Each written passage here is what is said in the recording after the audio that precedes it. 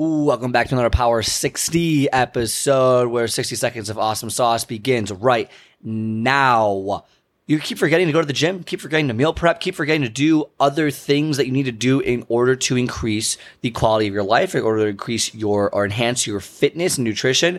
Well, are you keeping track of things? Are you doing a vision board? Are you doing a visual to make it that you can remember what you have to do? Because you can't be expected to remember everything. That's a fair point. I can't remember everything. So what I do is I keep notes for myself that are visible that I can see every single day. Right now on my whiteboard, I have FU, shoulder and back, because I am rehabbing my shoulder and back right now because they went through trauma. I'm trying to rehab them. So I remind myself every day when I wake up that I have to focus on doing those things. Because guess what? During the morning, yeah, it makes sense for me to do. But as I go through work throughout the day, as I do all that stuff, I don't want to do anything other than get home and watch TV. But I got to spend the extra 30, 40 minutes doing some rehab on the back and shoulder. It reminds me to do it. I also have it written down on my phone so I don't forget. Give yourself the visuals because they will make it way easier and it will remind you why you're doing what you're doing.